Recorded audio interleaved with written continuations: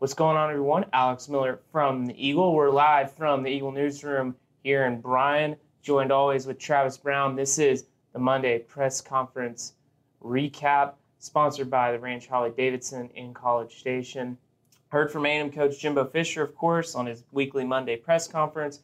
Heard from players De'Von Achane and Sam Matthews, who saw some significant playing time because the Aggies are dealing with you can just go down the list. The list is too long. Somebody asked Jimbo about injuries this week, and he just kind of said it's super long. So just kind of, Travis, what Jimbo have to say just about where the Aggies are in some of those aspects? Yeah, 31 players we counted that didn't participate last week. At a minimum, 31 players didn't participate because of injury, sickness, suspension, or the other box that we don't know why a few of them aren't playing. But yeah, Sam Miller was a guy who played quarterback in high school, went to Harding University in Arkansas, yes, and played, I believe he said, 2 years at quarterback there, and then just really wanted to play for the Aggies. So came back, walked on, and has kind of separated himself on special teams and got his chance with a depleted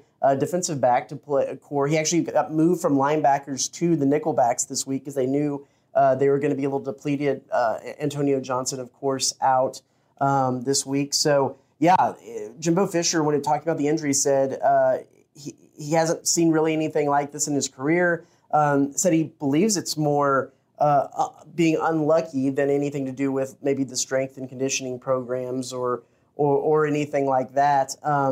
But they are probably going to be without a decent amount of players again this week in Auburn. The most important one, though, that we did ask about is that Conner Weigman, who, of course, was out with the flu last week, is going to be back in practice today. And Jimbo Fisher said he's QB1 heading into that last road trip. Yeah, which seems to be a big development because watching Haynes King on Saturday, just very clear he not 100%. And what Weigman was able to do against Ole Miss, I mean, that was the biggest spark as A&M had on offense pretty much the entire season. Of course. I mean, I think Weigman has every right to be the guy moving forward. I will say Haynes King in the first half, with how injured and banged up he is, did look pretty good moving the ball. It's that second half. They stopped the run, A&M's run, and everything just kind of seemed to fall apart after that. But, I think not only is Conner Weigman going to be big, but the run game's going to be big moving forward as well. Yeah, I heard from De'Von Achane today. He was a guy that he said he was, about 80% maybe on Saturday. Really saw that first drive where he busted out the long run and, normally where he kind of just takes off and beats everybody to the house. He just didn't have the gas to finish it off. And, I mean, it was pretty evident about that. Then in the second half, A&M obviously passing more, playing from behind.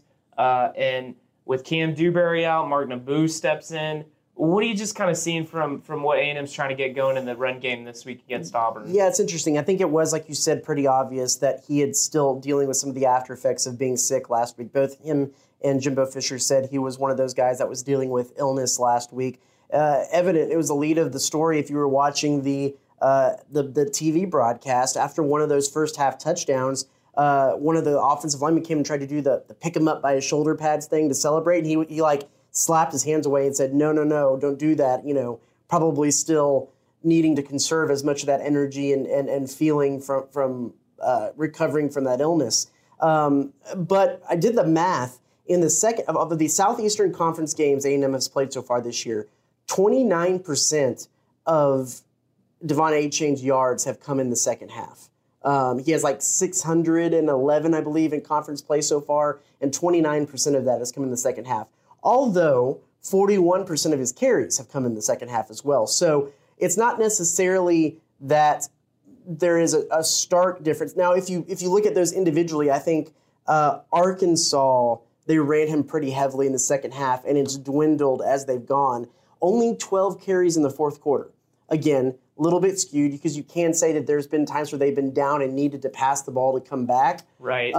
But there's times where they've been in a game enough that they could have run the ball early in the fourth quarter, and it's late in the fourth quarter when you need to be throwing the ball. So I think that there is something to this not necessarily him getting going in the second half, the other teams making adjustments, bringing extra guys in the box and forcing them to pass. But they've got to continue to keep balance in the second half if the offense is going to do anything and move the ball, because I think that is exactly one of the reasons why they started to fall apart. They couldn't keep that balance between the pass game and the run game. And, well, with Haynes King in there, with what he's shown so far this season, might not be able to beat many teams with his arm. You need that running attack, that balance, to be able to open things up for him. So Devon Achane also asked a little bit about what his future plans were after the season. He said he still has to let the season play out. He's going to talk to his mom and decide whether he elects for the draft and stay. I know a lot of people would say that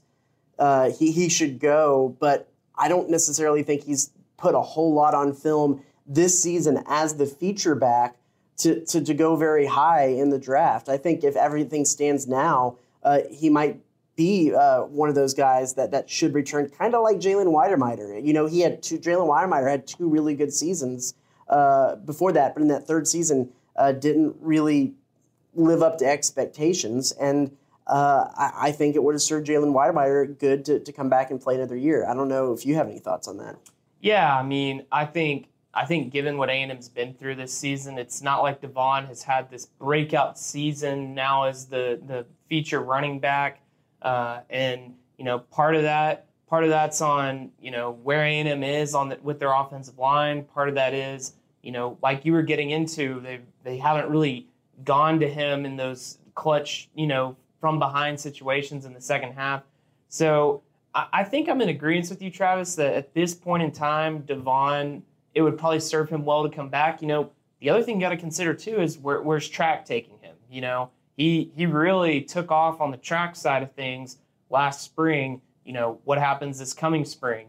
Could it be that he, you know, gets it going enough to where he's contending to be, you know, part of the national team in some of those sprint teams and maybe in some relays? So, you know, that's something you got to consider too when you talk about Devon and his kind of future. When we asked Jimbo after the game last week about the run game and how that looks in the second half, he pointed the finger towards the other team making adjustments, bringing more guys into the box, and saying that you have to have a blocker to every guy in the box to be able to run effectively.